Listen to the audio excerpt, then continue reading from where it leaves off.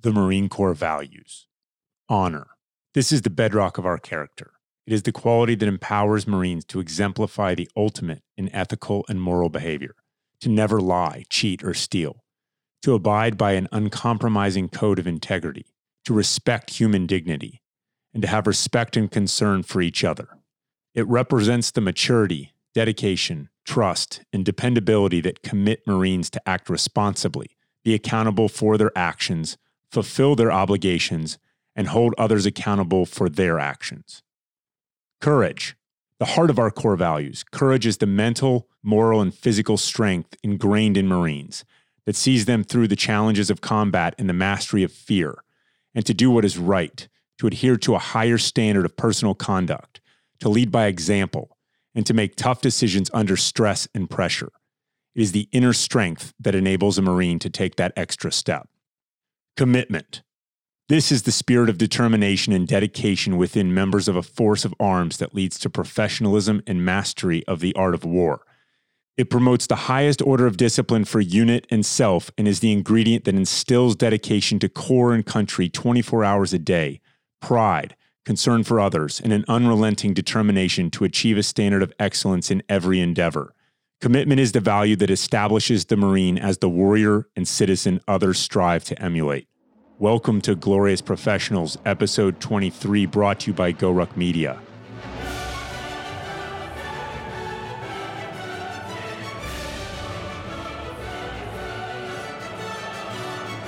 I'm Jason, here with Rich, and our guest today is Jimmy Lechford, the former director of CrossFit International and Marine Infantry Officer, where he's currently platoon commander at 4th Force Reconnaissance Company. He's a Naval Academy graduate, class of 2003, was a dear friend of Travis Mannion's, whose family carries on their son's legacy at the Travis Mannion Foundation, and he's a dear friend of ours. Jimmy, welcome to the show. Thanks, guys. I'm honored to be here. All right, let's start with service.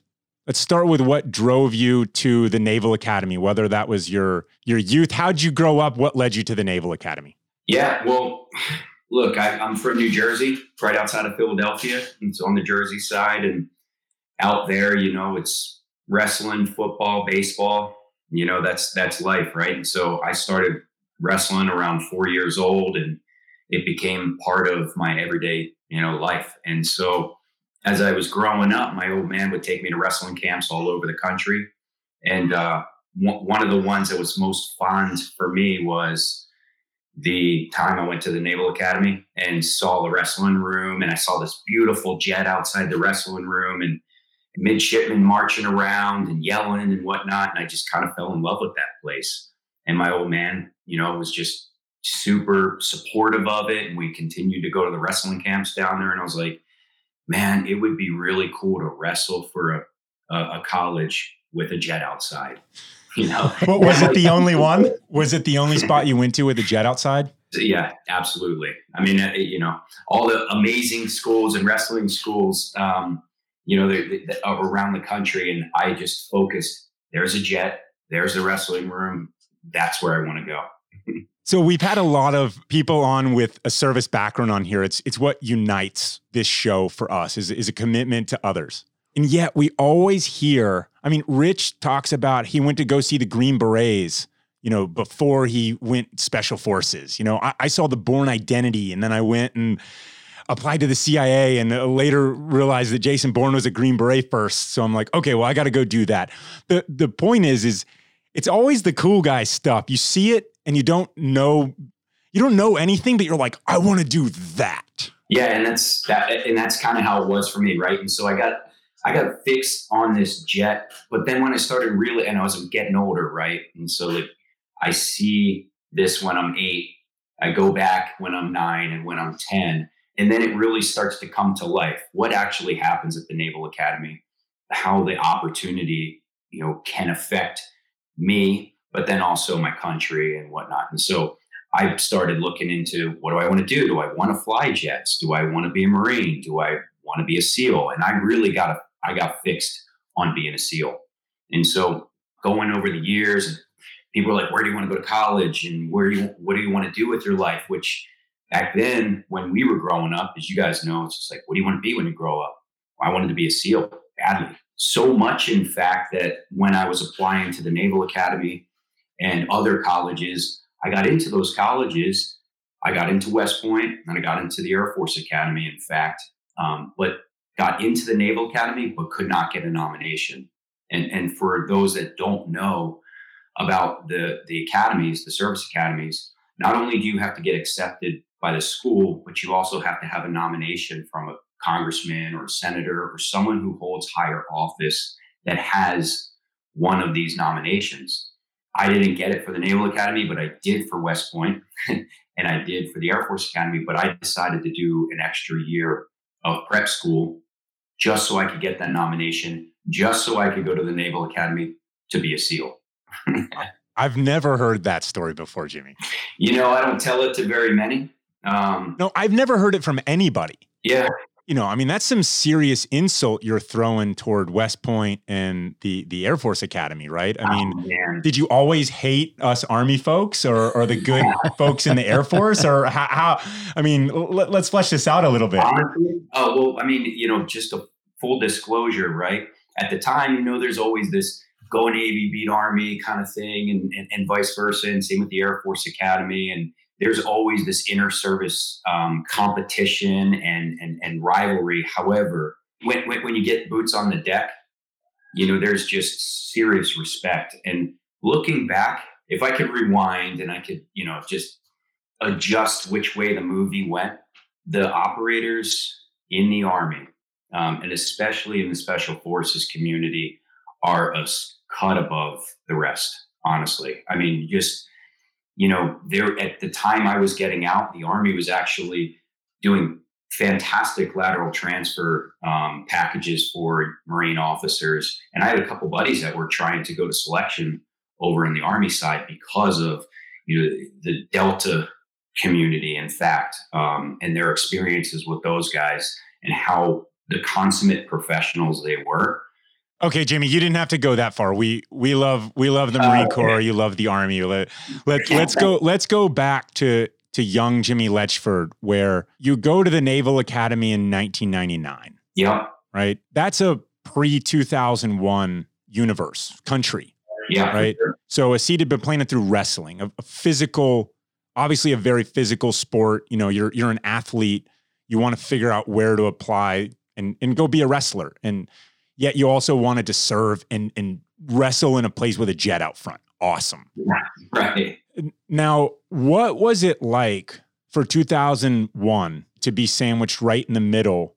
Because wanting to be a SEAL or wanting to be a Green Beret, wanting to do these things in 1999 is a little bit different than 2001 when your classmates are going to war now. Not your classmates, but the upperclassmen who have graduated ahead of you, they're going straight to war. Right. So what's going on in your head at the Naval Academy at that time? Well, you nailed it. At the time, men and women were going to the Naval Academy because, they knew that they were going to have a life of service, and they knew that they were going to be giving their time to the country. But, for me, it was like, look, I got to wrestle Division I, which was always a goal for me. I got to serve my country. I got to do something with something exciting. I got a great education from one of the greatest institutions that our country has to offer, right? And then I'd have a job on the back end. That was one of the things that your community says is like, look, kids come out of college and they don't know what they want to do. They'll go back home or they're looking for a job, and it's like, hey, you're thrust into a leadership position. But like at the time, like you said, Jason, it was just, you got those things, but you always knew you were on a standby and on a ready, but it was never real until 2001. And when those towers got hit by those planes, I'll never forget where I was. And I don't think anybody who's lived through this, that time, will ever forget where they were. But I was in an economics class, and one of the other midshipmen walked in and he said, one of the World Trade Center towers just got hit by a plane. And everyone was just like, what? And then, of course, the entire world tuned into what was happening, and the second plane hit. And it was immediate. There were jets flying around the Naval Academy. We were kind of ordered back to our rooms. And all the gates were being hardened by the Marines that were guarding it at the time. And one of the things that was a huge impact on my life, there was a gentleman named, he was Colonel Allen at the time, General Allen, one of the most professional Marines I've ever come across. And he was the commandant at the time. They gathered all the midshipmen into, I believe it was Alumni Hall, but is where you could fit the entire brigade of midshipmen. And he stood up there and he's like, midshipmen, make no doubt about it, every single one of you will be going to war.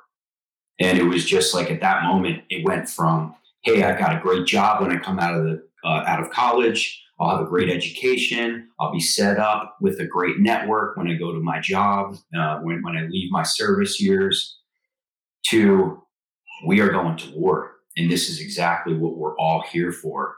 And it was just a very surreal type of time. And everybody in those stands was like, wow, it's on. I got goosebumps as you said that. I mean, I can just imagine. I spent a little time at the Naval Academy. My uncle was a graduate, so he loved to take me back and show me how awesome it was, especially after I'd been in the Army. Yeah. And just imagining all of those young men and women who signed on the dotted line to serve their country, and you've got the commandant coming in saying, you're all going to war. Right. I mean, and that was the snapshot of the conversation. But I mean, once again, he was just stand up. And there weren't a lot of Marines on the yard at the time, handfuls, maybe 2 handfuls of Marines, but he was the commandant. And this whole, reset button, it was, at the time, Marines were those who were on MEUs, that were on ships, were mostly the most forward deployed, right? They were hitting ports, they were trained, they were ready. The Marine Expeditionary Unit was ready to fight anywhere. And then it turned to the entire military would be deployed. It was kind of crazy. So then what comes next? Because you have a choice, Navy, Marine Corps. I mean, there's differences, obviously. You wanted to be a SEAL, but you ended up going to the Marine Corps. How did that work out?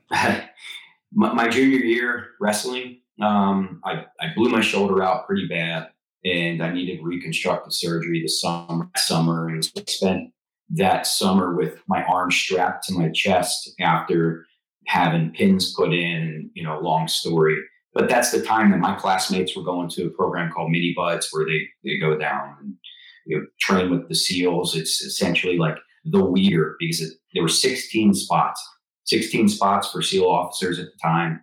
And it was highly competitive. You can imagine you have highly intelligent kids going to the Naval Academy and just beasts physically. And most of the time you have great water polo players that were just monsters in the water. And you had long, slow distance guys that could go forever. And then you had a couple ringers, which would normally you get a wrestler or two, a football player or two, and then a guy that just all he did was train to be a SEAL, right? And so really, really competitive. I didn't go that summer, and I was super bummed. In fact, kind of put me back into in a dark place, right? I was so focused on being a SEAL from probably 13, 14 years old. I go to the academy. I don't go to West Point. I don't go to the Air Force Academy. I don't go to just a ROTC program. I'm like, this is it. And then, I hurt my shoulder, and I just honestly, I went internal. I just gave up, and I was in a dark place, honestly. But I met a Marine on the yard who was a Force Reconnaissance Marine, and he pretty much pulled me out of my self-loathing. And just, he was a man of service. And you guys probably remember this. There was a CH-46 that was doing a VBSS onto a ship, and unfortunately, the bird clipped a wire, and the whole bird rolled over, and a lot of the Marines didn't make it out. Some of them did, a lot of them didn't. And he was the platoon commander at the time. And after these Marines had passed, he spent his life just trying to raise money for the families. He would run triathlons and marathons, and he was just like, I've dedicated my life to these Marines' families. And I was like, that's the guy I want to serve with. I want to serve with that guy. And all these years, I was just like, I don't want to be a Marine. I don't want to be a Marine. Because on the yard, it's mostly Navy guys. And then you have these Marines that are just like over the top with discipline. And you have these gunnery sergeants running around and like, hey, and you're just like, whoa, dude, these guys are intense. And they toe the line. They toe the line, and Marines do that. And so I'd always had this like, oh, I don't want to be with those guys. Like they're crazy. But I met this captain, and I was just like, that's the guy. And I fell in love with the Marine Corps then. And when it was time to service select, I proudly put my name #1, U.S. Marine Corps, and I was so pumped that I got it. And I don't have any regrets whatsoever. So he almost became a mentor to you. Yeah. Well, here's the thing, Jason. Like I didn't, in some regards, right? I didn't have a lot of interaction with them, but I met him and just his character, like it was just this aura about him. I was like, if I could be around this type of individual for my career, and knowing at this point, we knew, we're going to war. I was like, this is the type of individual I need to be around. And it was at this moment where the light just turned on for me.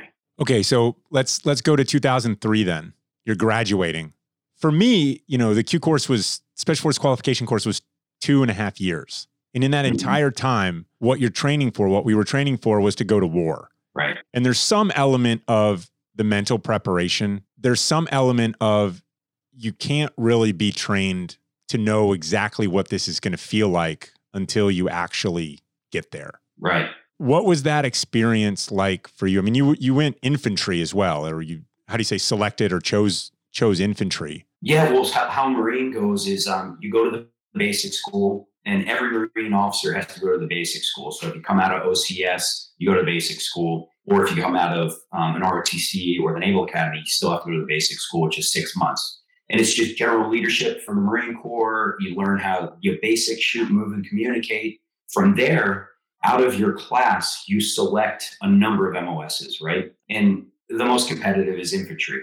It's where guys want to be. If you're in the Marine Corps, for the most part, you want to be at the tip of the spear. And that's where it is. Because the Marine Corps is structured, currently, it's structured that every Marine's a rifleman, and the Marine Corps supports that rifleman.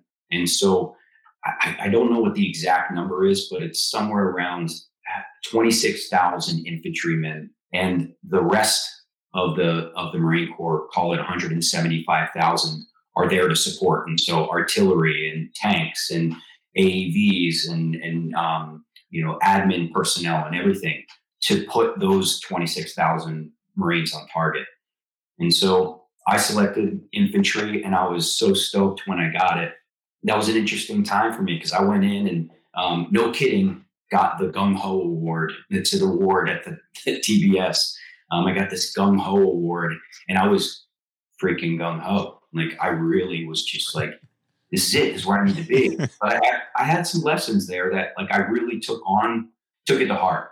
I really like the leadership. I like the concept that when I come in contact with whoever it is, and I do this now, and I've kind of always done it, is like I take a little chip off everybody's block. So it's like, I like what that person does. I like what that person does. Not really that person, or that part of that person.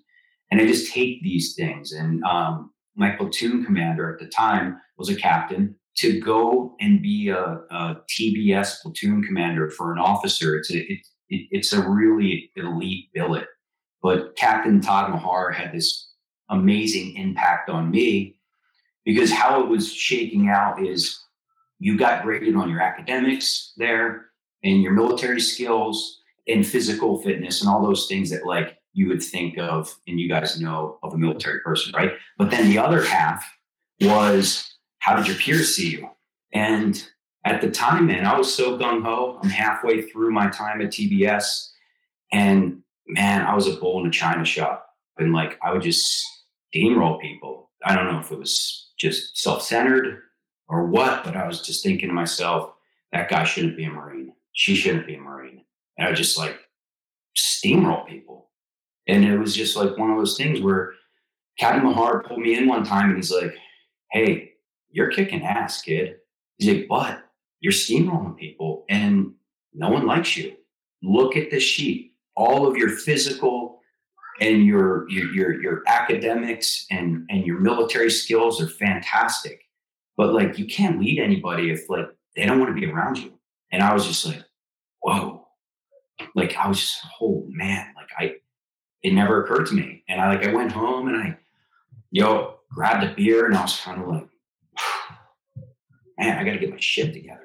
Like if this is how people are thinking of me, like, why am I being like that? Do I have to be like that? And I was popular in high school. Like I was nice to people. And then I just got this like, hey man, like we're going down range. It's time to just turn it on. And I thought that's what I needed to do so. And it was the wrong thing for me. And it was the wrong thing for people I was around.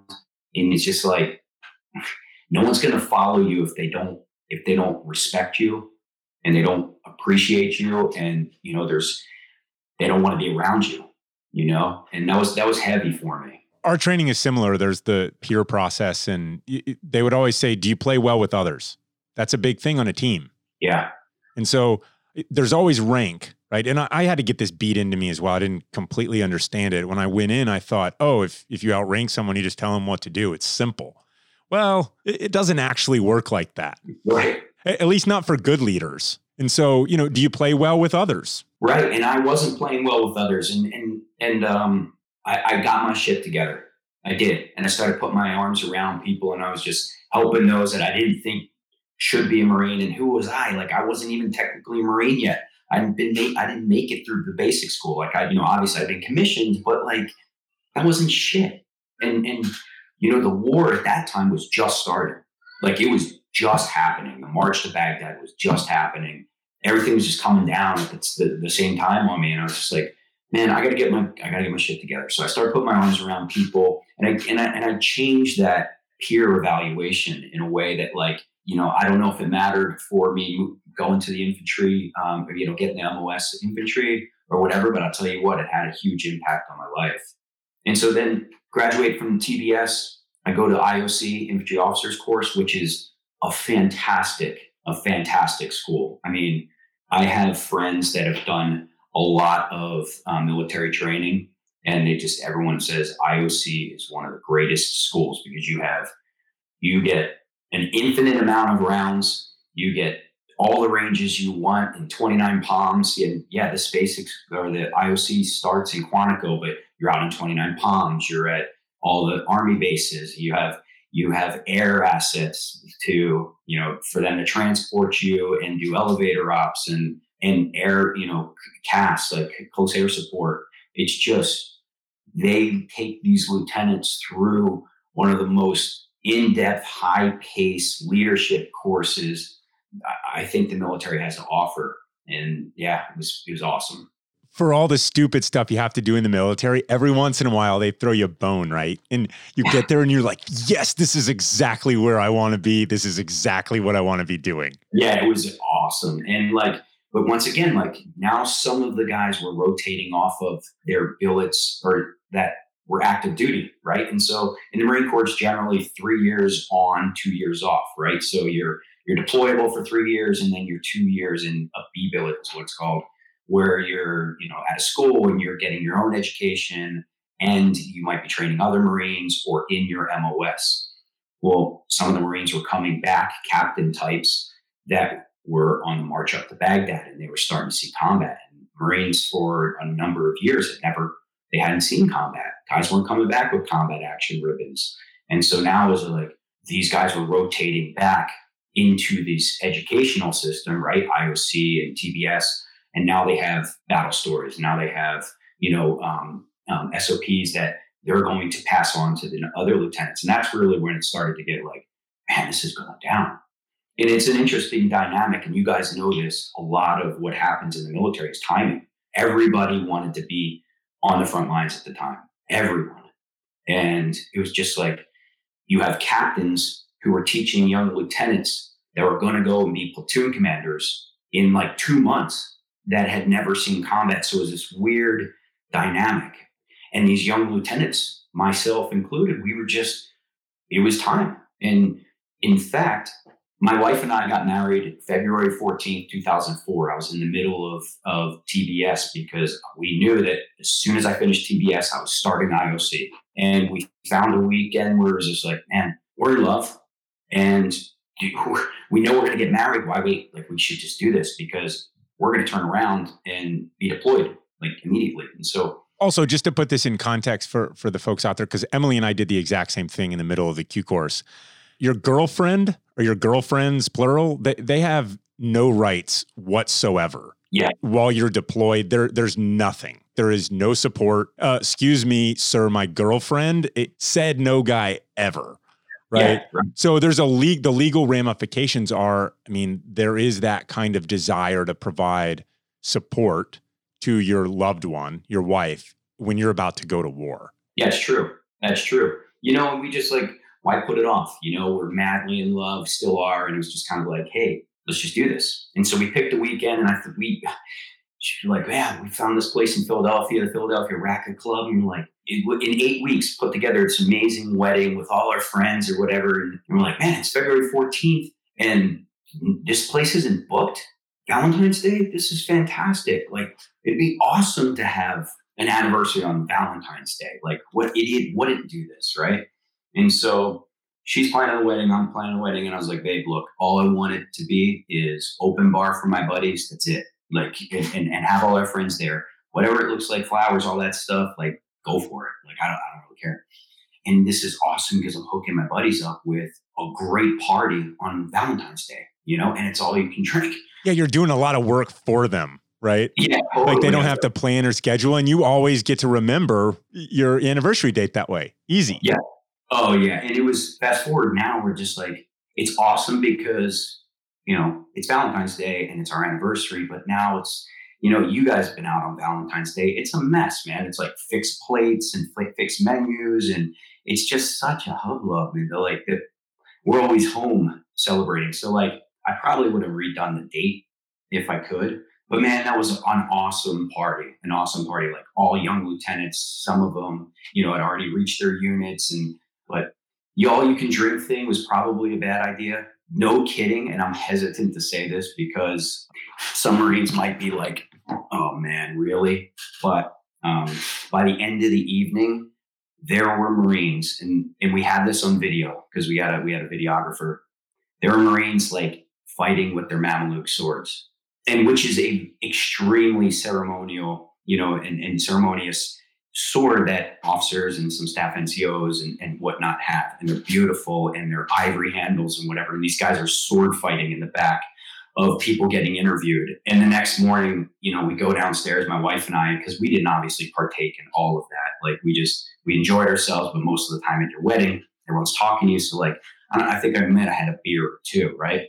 So we're completely clear the next morning. We come downstairs and we hear people that weren't even a part of our wedding in the hotel lobby going, did you see those Marines out on town last night? And like, yeah, they were dancing on the bar, and one was sleeping on a bus stop. Like, when it closed down, all my buddies went out into town, and Philadelphia doesn't have a lot of Marines. They don't have a lot of service members. This is beginning of 2004 when like shit was really getting real, and the war was the only thing you saw on Fox News.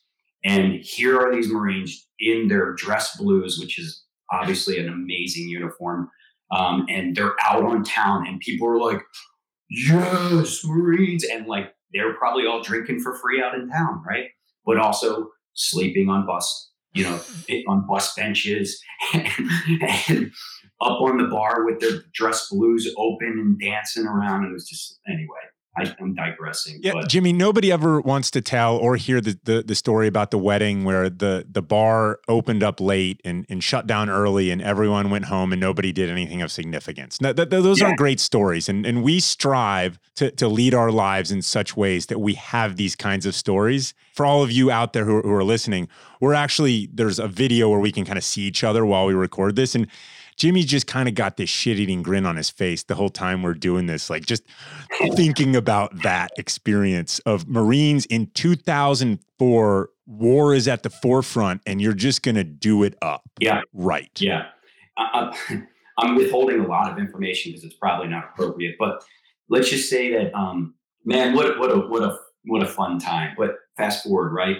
I finished IOC, and one of my other lieutenants, we got First Battalion, First Marines, which is a West Coast unit. And so I wrestled in California one or two times. We came and did a stint of, wrestling Stanford and a lot of the colleges here. But like, it was a whirlwind, he's like, you'd wrestle two teams and then you'd get on a bus and you'd go up, spend the night in some, Motel 6 style hotel, and then you'd wrestle. I'd never been to California other than that. And we were just like, West Coast unit sounds awesome. So you rank, do I want West Coast, East Coast, Hawaii, or Okinawa is really how it went. And I put West Coast, and then you put like what your other preferences are. I got First Battalion, First Marines. The final culminating event for IOC at the time, it's probably different now, but at the time was a 1 month stint out in 29 Palms, really, where you are doing everything.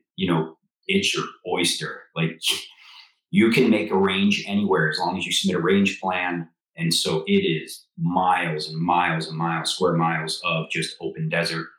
And so IOC did it right. We had a great time. And me and another lieutenant met our units. We didn't even go home with the IOC crew. We changed our camis into desert camis and then did a 1 month stint with our unit doing what was called CAX at the time, Mojave Viper, combined arm exercise with our platoon. So no kidding, didn't even graduate IOC. And I'm standing in front of my platoon in 29 Palms going, I'm your new lieutenant, and, we're going to Iraq together. And I am like, no kidding, had like a leather face from being out there for a month already. And here I am meeting these guys, and I'm like just full of piss and vinegar. And here we go, man. It's time. So what came of that deployment? So we got back. I graduated, grabbed my stuff. We moved out to the West Coast. My unit was a MU unit. And so we went on to a Marine Expeditionary Unit, 15th MU. So my son was born right before that. And we go right over, we are floating over to offload in Kuwait. We get off in Guam to shoot a little bit and refit. And those tsunamis that hit, I don't know if you guys remember those tsunamis, hit Indonesia really, really hard. So we had just offloaded all our gear in Guam, and those tsunamis hit Indo. And we just reboard and head over there for security ops. Sit on that in the boat for a while. And I was a Hilo company platoon commander. And so we just basically did inserts and whatnot on Hilos. And so basically rudders were turning the entire 3-5 days before like the rest of the big boats could come and sustain. So then we pushed on to Kuwait, offloaded, and we went into Baghdad at the time. Our job was to secure all the areas around Baghdad. The dudes were shooting rockets just randomly into Baghdad. And so me and my guys, we'd get out, we'd do long patrols, stay out in the brush, 5-10 days at a time, just hunting bad guys. It was kind of a cool experience, in fact. Did that seem about right? I mean, relative to what you'd signed up for? Yeah, it was definitely like that. Those kind of operations at the time were exactly what you trained for in the old Marine Corps, right? It was, you'd patrol, you'd send, you'd set up a patrol base, dig in, right? And so dig big holes to give yourself some coverage from any kind of indirect fire or rounds. And then you'd send out squad patrols to go get intelligence or, instigate the enemy, if you will. But that was very, very traditional Marine Corps. And so it was like right in the wheelhouse for what we had trained for. And we did great work. We rounded up a bunch of bad people one way or another and found a lot of weapons caches. And, it was a great mission. I come home from that deployment. My son's 10 months old. It was great. Like, I was so nervous that he wasn't even going to remember me. And like, we just had this moment. It was just like, he lit up and I lit up when it was just like, it was as if I was never gone. And so that fear went away. And then you're back at it at the time. You guys know how it was at that time. You're back to training. And a lot of people don't realize that Marines, soldiers, airmen, Navy, when they deploy, they're downrange, obviously. But when you come back, you get a couple minutes. You get a couple minutes to just relax, decompress, and then you're back training again. And a lot of that training time is gone. You're gone training. You're out on the ships, or you're doing operations, you're out on long patrols, you're doing these combined arm exercises and whatnot. And so it's not really like a downtime. But the second time we went to Iraq, we flew directly over. Originally, we're stationed in Camp Fallujah, and then my company bounced all around. We were outside of the city of Fallujah. There were a lot of rat trails where when the enemy was, scooting into Fallujah inside of our, at the time we had Fallujah was a full perimeter and the city was safe, mostly safe, but there were snipers coming in. There was a lot of terrorist activity running in and out of the city, VBIEDs, vehicle-borne IEDs. And so my unit took over a hotel right outside of Fallujah, and we operated out of it, hardened it up, and it was just raw. A lot of things going on, and it was definitely an interesting time. So what's it like leading, protecting, serving beside the Marines that are under your command? It's amazing. It's amazing. The Marine Corps pushes subordinate leadership, really. Marines come first. Your Marines eat first. It's all about the Marines, your Marines, your Marines. And that's a fantastic leadership, whether you're in business or whether you're leading Marines or soldiers or, a not-for-profit or your family. It's subordinate, give more than you take. You learn so much from doing so, right? And being around Marines, especially in combat time, like you form this camaraderie, this brotherhood, this like, I would do anything for you, no matter what type of relationship. And whether you're an officer, whether you're a staff NCO, or whether you're just like a young Lance Corporal or whatever, serving next to a brother like that is something I can't explain. I can't explain. What would you say the greatest challenge for you as a leader was then? Two things. Keeping Marines vigilant. You get over there. Look, Marines do like 6-7 month deployments. It's very different than the Army. As I understand it, most Army units at the time are doing 12-month, 14-month, in some cases 18-month deployments. And the Marine Corps did it differently. It was just like, hey, we'll go in for 6 months, 7 months. We're going to rage. I mean, we're just going to go, but then we're going to go back. Whereas the Army goes in, it's just do a little bit more paced. And it made sense because you couldn't go at a 10 for 12 months or 14 months. No one could do it. Abu Ghraib prison. This was just after, you remember those service members were taking pictures of the prisoners, and then it got out, and man, did that instigate the enemy to like really start picking up, their operations. And so Abu Ghraib prison was used as a forward operating base. There was an Army unit in there and some special forces guys and a couple other like support staff. So the prison was actually in there and was still utilized as a prison. And then the rest of it was a forward operating base. Well, after the photos got out, the place started getting mortared, like crazy, rockets, small arms fire, sniper fire coming from buildings. That whole thing, the whole prison was obviously not engineered proper, because there were hotels that sit, no kidding, 10 stories higher than the prison itself. And so people could just look in to the prison. And so there'd be sniper fire coming from there. So long story short, my company was tasked with going in there and cleaning up some of the mess. And it was just like we got a little comfortable inside of the hotel, and we knew the area, we knew the people, we knew the players. And that's a lot of what you're doing, right? It's just, the faces, oh, that thing wasn't on the road yesterday kind of thing. And so now we're going into a whole new battle area on the other side of Fallujah, with Route Michigan going right through it, right? Route Michigan was the road it was the I-5 interstate from Fallujah to Ramadi it's just their I-5 interstate, where all U.S. service members were just, if you were in Iraq, you would go on down Route Michigan. And so Abu Ghraib was right next to it. The hotels were right next to Abu Ghraib. And then there was this nasty little market right next to Abu Ghraib, where a lot of action happened between Fallujah and Ramadi. And so people would come and meet, and they'd give whatever they'd give to their, terrorist buddies or whatnot. But we went in there and we were tasked with cleaning it up.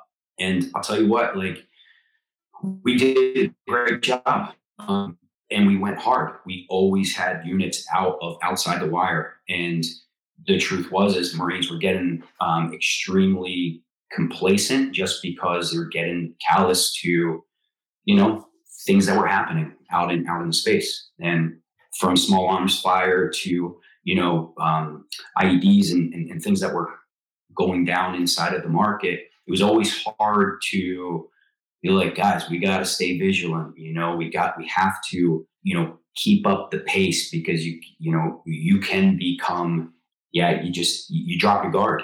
You drop your guard. And there were some points where we dropped our guard and we suffered for it. That's a constant, because when you lose your focus, become complacent with what's going on around you, you almost become comfortable in a really bad situation. And when you lose that key focus, then you're going to start making mistakes and you start get people killed. Right. Yeah. And it happened. We had, we lost some buddies. We lost good Marines. I don't know if they can chalk it up to complacency or not, but that was always the battle, right? You're going outside the wire, and no kidding, it was only 6 hours ago you were coming in.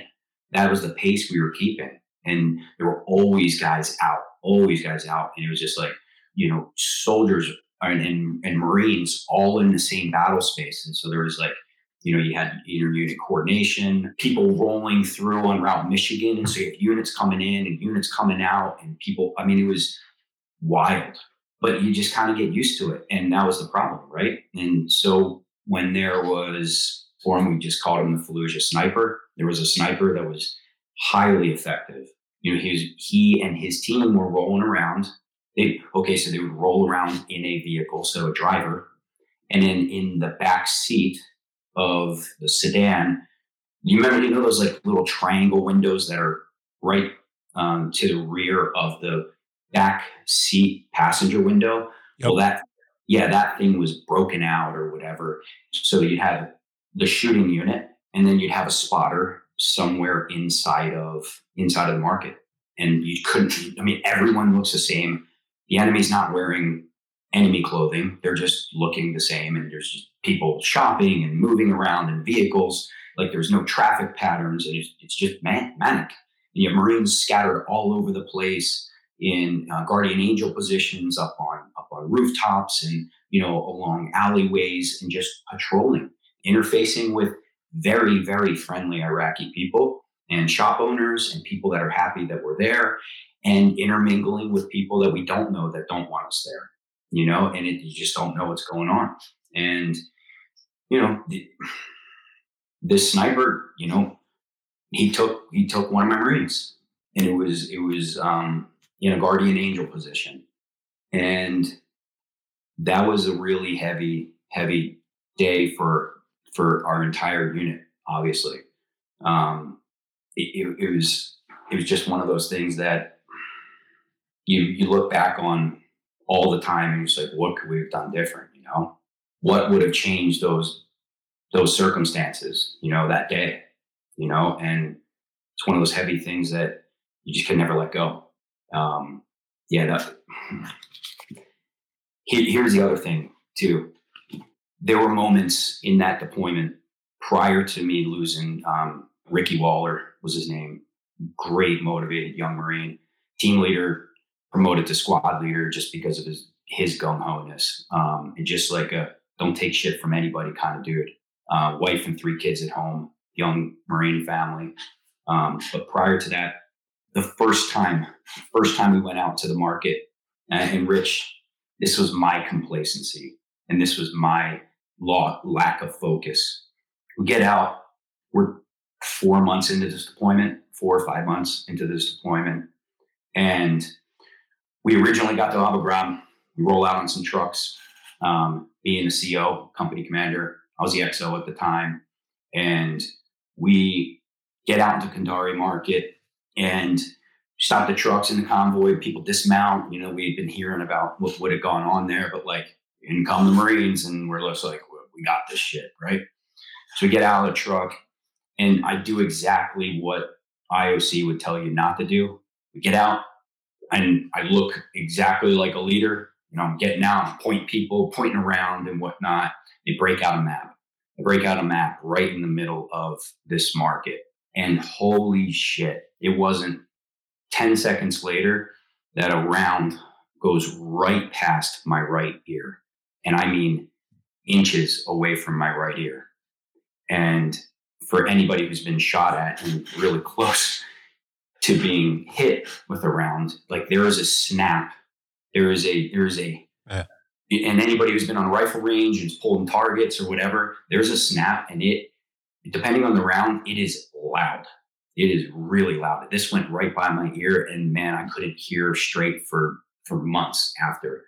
But at that moment, I was like, holy shit. Like this, that was, it was immediate, right? It was immediate, like immediate actions. Everyone like, you know, close on the enemy, do the whole, you know, the gig, right? But when I came down from that entire adrenaline thing, I was just like, holy shit, man, that would have been it. Like that was it. And my wife's at home pregnant with my second child, who was born 4 months into the deployment. Like 3 days after this whole thing happened, I call her on a sat phone after a long operation. And my dad's like, congratulations. I'm like, what? He's like, you didn't get the Red Cross message? And I'm like, what? He's like, yeah, your daughter was born 2 days ago. You know, we sent a Red Cross message. And I'm like, well, shit, I didn't know. So I hang up the phone and I call the hospital that she was at on the sat phone.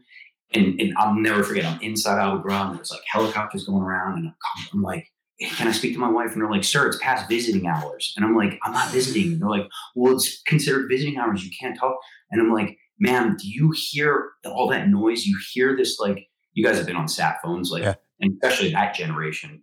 You can hear it, and then the noise comes through. And so you're like, hey, ma'am. And then you'll go, hey, ma'am, you know? And there's this audible delay. And I'm like, ma'am, do you hear this audible delay? And she's like, yes. And I'm like, I'm calling from Iraq. My wife had the baby like 2 days ago. I think she wants to talk to me. And they're all like, I don't know. And I'm like, just put her on the damn phone. And so this is like 3 a.m. their time. And she's like, oh, she's beautiful and all that stuff. Well, like at that moment, I was like, life was real, right? I was just like, that was when I started to think, like, do I want to get out of the military? You know, like how much of this, you know, and this is real talk, you know, like, because there's a lot of bravado and stuff in the military, but like, this is real shit. Like I had almost been shot in the face, you know, a couple of days before. My first daughter was born, you know, right at the same time, and I didn't know about it. And she would have grown up without a father, is what I'm thinking. And that's some heavy shit to carry around. And, you know, it's a wake-up call. It surely was a wake-up call. And I got a whole heck of a lot more, you know, vigilant after that. The biggest lessons I learned in those times, I don't think they were necessarily leadership lessons of leading Marines. You know what I mean? Like it was, I loved being a Marine officer. I love being a Marine officer. I love being an infantry officer. I love my Marines, and I loved what I did. In fact, I would do it all over again, you know, but I really realized a couple things being deployed and, you know, some of the experiences. Like, number one, like, we live in a freaking awesome country. You know, the United States of America is an amazing place to be, you know, and I don't really know that everyone understands that.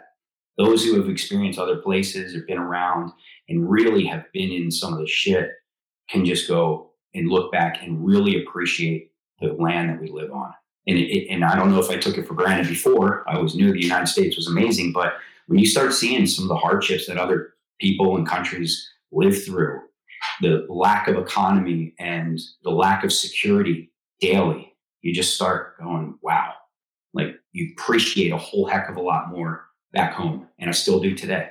It's one of those benefits of service, especially as you get. And And this can be from the Peace Corps. It can be from being a Marine Corps officer in Fallujah in 2004, 2005. You just gain this perspective. I mean, air conditioning and sewage and trash. Like, where does the trash go? It's magic. It just, you put it on your curb and it goes away. Well, internet. I mean, all these things that will just crush your life now if the trash man misses Christmas Day or whatever, right? It's like, hey, it's going to be okay. Yeah, for sure. When you say AC, heat. A lot of people don't think Iraq gets cold. Iraq gets really cold. Some people don't have full windows. They don't have full doors. Most of them don't. I mean, at the places I was at, they didn't have toilets. It was a hole in the ground. Like you said, there wasn't a trash service. It was a pile of trash right outside their home, and they live with people that want to do harm. And they will just knock through their door and go for it. All right. So Jimmy, any other big takeaways? We spent a lot of time on your Marine Corps service, which I'm always happy to do. I mean, I it was around that time that I was in training, and you were the wave right after the first wave. And then, I'm in 2006, 2007, that sort of became when I was going over there and stuff. And so there's just kind of a kinship of those of us who were there in the earlier days of Iraq and stuff. So it really takes me back. I mean, we start talking about the markets and rooftops and indirect fire. I mean, I remember what all that feels like, and it doesn't feel like it does in Jax Beach, Florida, or when we're grabbing a beer at your neighborhood bar in California. Right. Yeah. I mean, for the people listening to this, a lot of them may have served, some of them serve in different ways. And I always say this because I say it for myself. I always say that it's really important for us to remember that right this second, now, no matter when it is, there are people downrange in a firefight right this second. There's a police officer or a firefighter trying to pull somebody out of a burning building, a burning car, or whatever. And it's just like, it's really important for us to remember that right now. And so during those times, everyone was deploying, everyone was downrange, and everyone has their stories. And there were a lot of heroics that were recognized. There were a lot of heroics that weren't. I witnessed a lot of them that weren't, and it's important for us as a community to recognize that there is a tip of the spear right this second, going at it. That's the perspective that you carry with you into anything that you do for the rest of your life. It's impossible to remove it from who you are as a person. Mm-hmm. Look, I really appreciate you inviting me on this. Like, I was completely honored. I've never done this before. And I was just like, who wants to hear me? It's weird, but like, I really am honored. Well, it's really in those you served with. And I know we dug up some difficult memories. It's one of those things where I believe that people listening, America as a country, gets stronger and is strengthened when we share what it means to serve. And sometimes those are very difficult moments. And yet here you are saying, this is the life I chose and I'm proud of this life. And there's difficult parts that come with it. It's not clear cut. We don't get to go back and say, well, I want to serve, but I don't want there to be difficult parts. It's just not how it works. And that's the piece that we all have to make. Yeah. Hey, Jimmy, you have a very compelling story, and you said some really important things. Some of them were hard to say, but it was stuff that was good that people need to hear. Thank you. And I thank you for that. Thank you, guys. All right. So that's the end of our first part with Jimmy. Talked about his being a wrestler, joining the Naval Academy, graduating in 2003, going to war with the Marine Corps. What'd you think about his story of service, Rich? I thought it was a really interesting, the chronology that he went through from being a young wrestler and how he made contact with what he was to become without really knowing it. He was going through events. He was wrestling at different places, and he ended up going to Annapolis, to the academy, and outside sets this great jet. It's kind of the all-American story to a certain degree. So to me, the takeaway of that was Jimmy's dad, and yeah, there was the wrestling, but his dad supported his son. They went to the Naval Academy. There was wrestling. I mean, maybe it was happenstance, at least in part, but you keep coming back. I mean, there's kind of an exposure that you're given. I just got the sense that a seed had been planted. Yeah, and I don't know if it was an intentional seed, but it was a seed nonetheless. It was great. His dad was very supportive of what he was doing. And by supporting him, it ultimately led to a life of service. His entire life has been service in some way to some communities. Because oftentimes it ultimately morphs into service for country. That's really what it's all about. We just don't know how to put those words on it as young people. You're kind of too young to understand it. Yeah. You don't realize what that says. I mean, you may say, I want to serve my country, but yeah, your mind, you don't put it in those frames of reference when you say, I want to serve. When you say, I want to serve as a young person, it's, I want to serve as a Marine. I want to serve as a SEAL. I want to serve as a Green Beret, whatever it might be. I want to be a fireman. I want to be a cop. I want to be a soldier. I want to be a doctor. I want to drive a truck. Yeah, whatever. And so it's service, and you don't realize as a young person what that actually means.